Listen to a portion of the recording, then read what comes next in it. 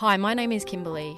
In November 2009, my brother, who was my best friend, was killed in Thailand. Why he was killed and who he was killed by are two questions that I still don't know the answer to. There's some stains on your photo, little cracks on your rusty frame. So I was the first born to my mum and dad, and then 2 years later my beautiful baby boy brother came along. My dad was a Vietnam veteran and he really struggled with a lot of issues that I never understood back then, or probably my mum did either. And so they split up when I was 3 and my brother was 1. My mum found a new partner, and at the age of 5 for me and 3 for my brother, we moved up to the Sunshine Coast. And that's where I grew up. My brother and I grew up here. So what was life like as a child? My brother and I had a really beautiful childhood, living on the Sunshine Coast. We lived Noosaville River. We were out on the water every weekend, swimming, go mini bike riding. We were really happy kids at school. I remember my best friend at primary school, she still tells me that when we met, I was 8. She said that I just stood out because I was this kid that was running around always smiling. So my mum had made a beautiful life for my brother and I up here, and we had a really happy childhood, and Ben and I were really close. We did have a really fantastic childhood. Where things got a little bit tricky was when Ben turned 8. He was the smallest in his class, and then he became the biggest in his class basically overnight, and he went through puberty.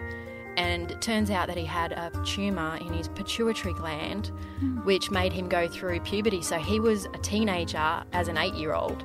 So we didn't know. He was the only boy in Australia to ever have this issue. There was about 8 girls, and there was very limited knowledge about it, and he was on some trial medication to see if that would help stop the growth. At that time, I guess from the age of 8, I've always been scared that I was going to lose my brother. Ben and I started our first business when I was 9 and he was 7, or around about that time, washing cars. So we'd go around, we had a bucket and a chamois, and we'd go around to all the neighbours and we'd wash their cars for $5, and we'd take about an hour per car. We'd split the $2.50. Ben was an absolutely gifted entrepreneur. So he started his computer business at the age of, he would have been 13 or 14 when he started his computer business that went on. By the age of 20, he was already a millionaire, and he was employing all of his friends from school, and he was doing really well in the business world. And he didn't have any education. He basically left school at 16, never went on to uni, but he was just one of those people who just didn't need to study. Tell me about your brother and his travels, because he travelled a lot, didn't he? When I was in high school, I went to Japan. That was my first trip. I was a student. I lived with a Japanese family, and that's when my eyes opened that there was a bigger world out there. And so my passion was always that I wanted to travel.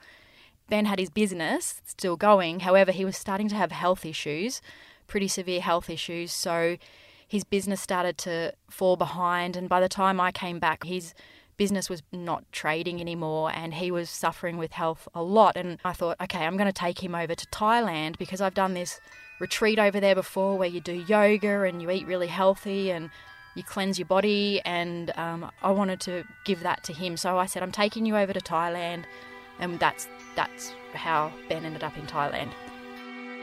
Can I ask what his health conditions were? Was it to do with the tumour as a young child? I don't know that I'll actually ever know that. Once he became an adult, he stopped including us in the progression of his health issues.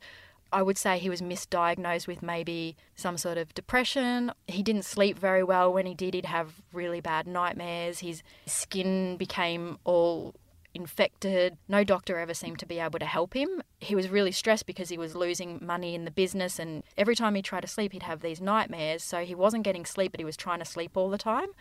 And he became very withdrawn. I've heard that in 10 days, if you cleanse your body, it can cleanse your whole bloodstream, and so I thought if I took him over there, I could cleanse his body and give him a healthy kickstart. So he was happy to travel with you when you asked him to come along? Yeah, he said yes straight away. So I booked it for August 2007, and we were going over to do a 10-day healthy cleanse, like a body healthy cleanse. We were supposed to be there for 14 days. 10 days was supposed to be the detox, and then we were just going to chill out in Phuket for a little bit. At the end of that, he had this energy that he hadn't had since I'd been back from London. I had never seen him with energy before, and he all of a sudden got this energy, and he had all these business ideas. He started to see all these business ideas that he could do over there. He just had this passion back, and he said, I'm not coming home with you on the flight. And I said, what do you mean you're not coming home with me? And he said, I'm going to stay over here. I've got some business ideas, and I'll come back in a few months. I ended up getting on the plane on my own and coming home that time.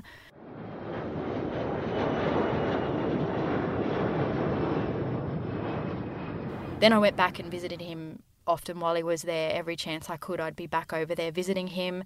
He had all these different businesses over there with foreigners. He had a bar, but at the bar, one of the guys had a Thai girlfriend, and she didn't really like them having attractive waitresses, so they weren't allowed to have any attractive waitresses, so that one didn't do too well. And then he had a go-go bar in Bangla Road, which is the main street. He was part of that. Within about 3 months of him living there, he had a photographic memory. He was really interesting with the stuff that he would remember and the conversations that you'd have with him.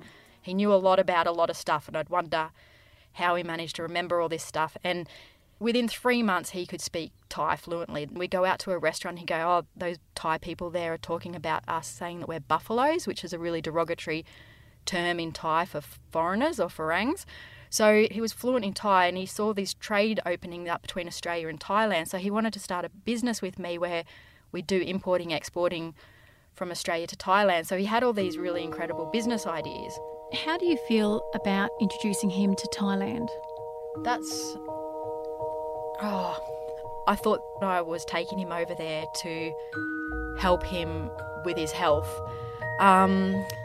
Looking back now, I have blamed myself a lot, because I know if I hadn't have taken him to Thailand, this would have never happened. And Mum has said to me, you know, I knew it was a bad thing you taking Ben to Thailand. I knew he wasn't coming home.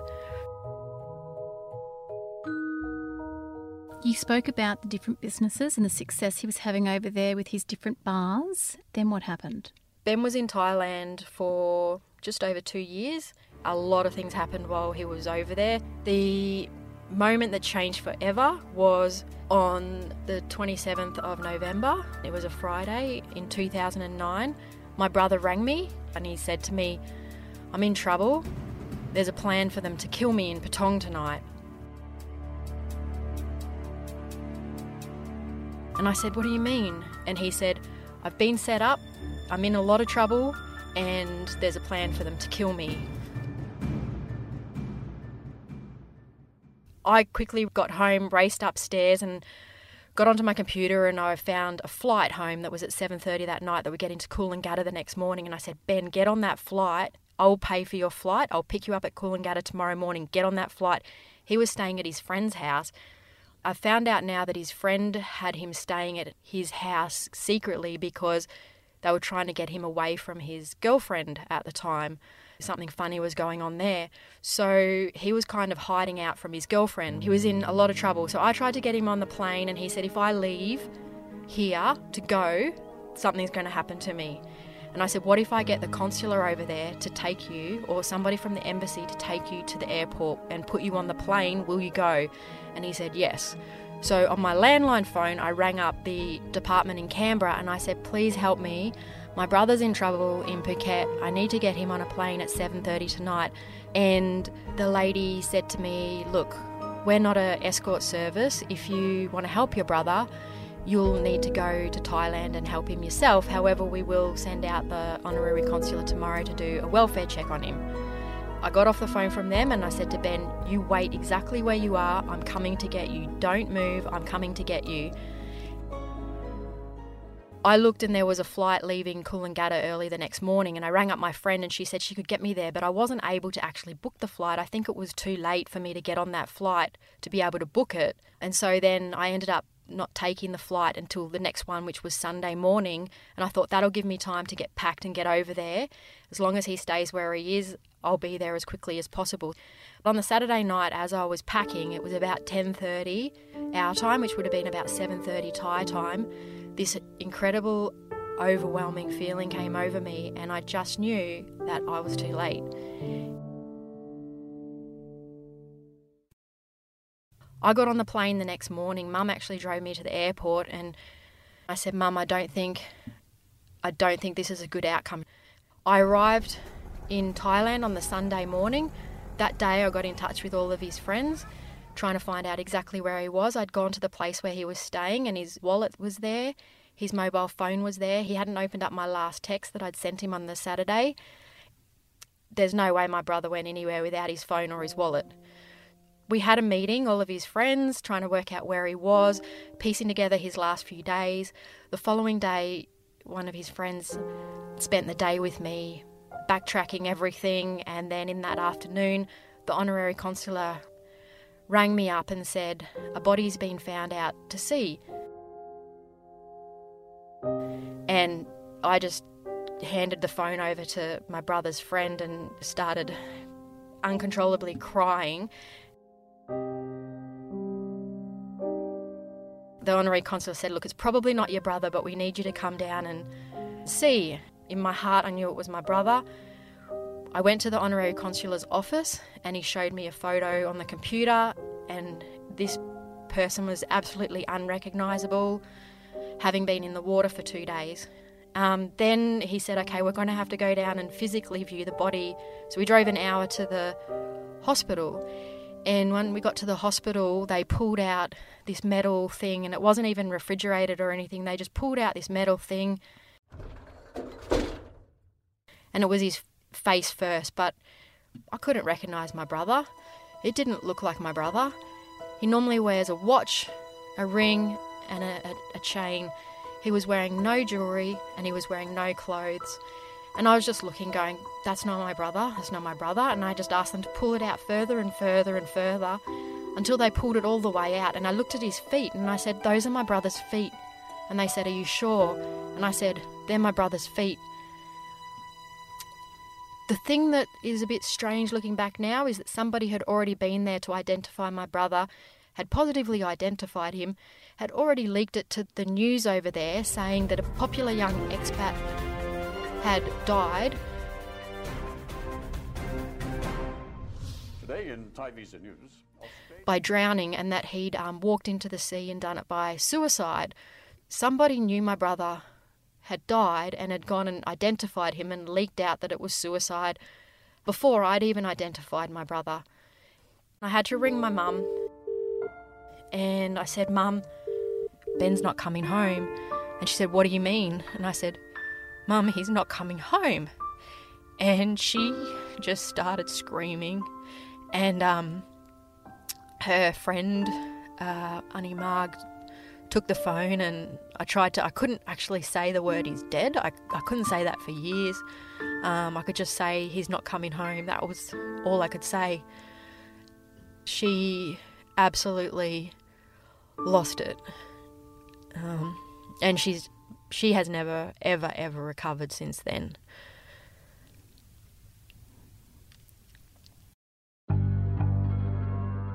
There was a lot of bizarre stuff that happened. The honorary consular said to me, was your brother a really strong swimmer? I said, oh, what do you mean? And he said, well, 7 kilometres out to sea, would he swim as far as 7 kilometres? And at the time I didn't even think of how far 7 kilometres is to be swimming out that far. Apparently the way that the tides were, if he had have committed suicide and walked out into the water, his body would have washed back into the shore. There's no way he could have gotten out 7 kilometres. I was in shock at the time. I was just putting one foot in front of the other. The police were involved at the time, but they were absolutely useless. You wouldn't want a loved one to go missing over in Thailand because it's not like in Australia. It's a completely different set of rules. The autopsy didn't come back until about 6 months later. It took about 6 months to get back to us in Australia, and the autopsy basically told us nothing other than he died by asphyxiation of drowning. How do you get 7 kilometres out to sea then? The only thing that I can think of is that he was dumped out to sea. He was taken in a boat and put out to sea in the hope that his body wouldn't be found at 7 kilometres out. Who did find his body? All I was told was that his body was found by a fisherman who had come across it and brought it into shore at the Meridian Resort on the coast of Thailand, which was a few kilometres south of Patong. And it came to that resort in front of all the people that were holidaying there at the time. When we stopped recording, Kimberly told me that tens of thousands of dollars was withdrawn from his bank account only days before his death. There has been no further investigation into the cause of Ben's death. Kimberly and her family are still searching for the answer. I went back to Thailand every year after on Easter, and I would always go to the spot where Ben was last seen, and I'd watch the sunset and have a beer. My brother loved Corona with lime, and I'd have a beer and think about him. The lady at the embassy in Bangkok at the time said to Mum and I, please go home to Australia, go to 60 Minutes, go to A Current Affair, tell them the story of Ben, because this is happening all the time in Thailand for Australian guys to come over here and suspicious things happen and them go missing or die between the ages of 20 to 40. It's happening way too much and we've got to stop it happening. I just feel really helpless because I can't ever change anything. I can't help. I feel guilty. I feel helpless. I'm never going to see my brother married. I'm never going to have nieces and nephews. Everyone would say that Ben did live his life to the full. He probably lived more of a life than a lot of people have in his 31 years. I still have dreams where Ben's in them and they are so real. We're hanging out together. In those dreams, I don't know that he's not here anymore. And we hang out together, and 10 years later, I still remember him in those dreams absolutely perfectly. I don't have the pieces of you buried in the flashbacks. All these wicked nightmares has gone cold. Mum and I had a star named after him. I wrote a note to him. Ben, I make this promise to you that I will do my best to live a life that will make you proud. I want you to look down from your star and smile and send us your love. Through me, you will still be able to make people laugh, help people and make a difference. There's some stains on your photo, little cracks on your rusty frame. Griefline manage Australia's only dedicated loss and grief national telephone counselling service, providing anonymous support and specialist counselling services to individuals and families. Online counselling is also available nationally. Call them on 1300 845 745 or online at griefline.org.au.